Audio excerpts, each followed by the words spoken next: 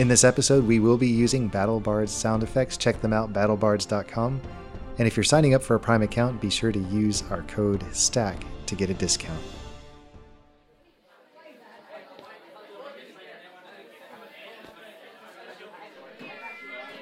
Sekhmet, you find yourself surrounded by a crowd of revelers.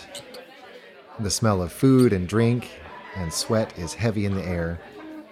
The ruckus of so many people crowded into this great hall, as large as it is making your head ring, and so you retreat a little bit toward the back of the room, back toward the shadowy recesses. It's a little more comfortable for you. You've got some elbow room, and you have a chance to breathe in this enclosed space. As you do, you allow your eyes to slide shut for just a moment. As you allow your senses to wander, you begin to realize that you can detect the presence of a person there, not far away from you to your left, also leaning against the wall. Somebody moves by, and without opening your eyes, you can tell that it's one of the servants, balancing a tray of food as she passes. Not too far to your right, there's a child who is trying to lift a loaf of bread and is struggling because it's trapped under somebody's arm. All of this you realize with a start you're seeing without opening your eyes. With that, welcome to level 14, Sekhmet. Why don't we talk through what you pick up at this level? Well, at level 14, the rogue picks up blind sense. And according to the PHB, starting at 14th level, if you are able to hear, you are aware of the location of any hidden or invisible creature within 10 feet of you. Now, we did some talking about this, and I think we all agree this is kind of a weird one for a 14th level rogue. I think mechanically the way we're going to play this, and I'll have to do some more looking at takes on this particular feature. My understanding at present is that you would still have disadvantage against invisible creatures within 10 feet of you, but you would at least know where they are. There's no additional penalty on top of that. We may also add some other elements that could make it a little more useful, but we'll have to play with that one and maybe get to that over time. But that's an interesting one. It feels a little niche, Mm-hmm. but at the same time, I think that when you were thinking about the development of the rogue, a lot of the benefits for the rogue are in a lot of this early mid section of the development up to like 13. It cools off a little bit 14 and 15.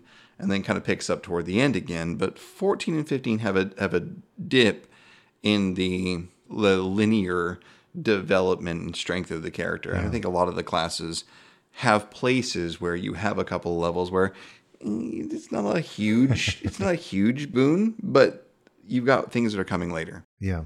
So hopefully this will work out, and we'll have to again play with the implementation of it a little bit. You also pick up a new spell.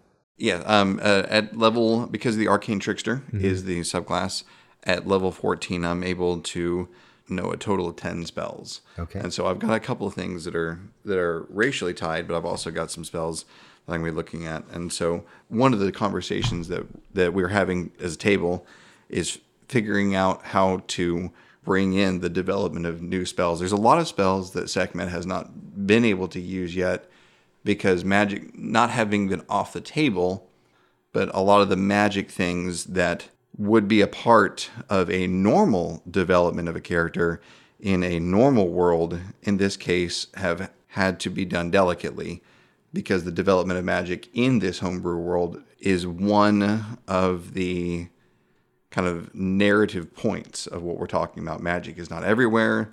Not everybody's okay with magic. We were talking about beforehand that we're even talking about having to go face-to-face with an anti-magic group. So because that is such a big part of this, choosing spells is something that has to be kind of done delicately and then also brought in narratively. Yeah, so we'll work on that as we get to it.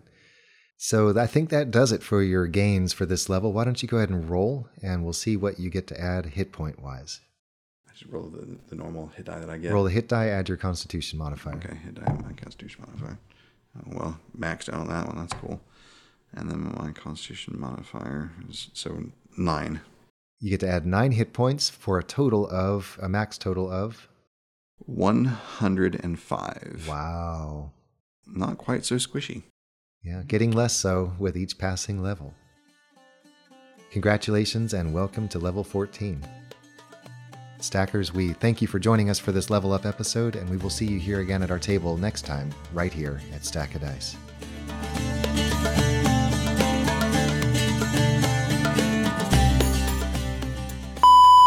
You can take a feat. There's this great one where you can, if you can hear within 10 feet. I hate that one. I'm not choosing that one. Only an idiot would take that one. Stupid.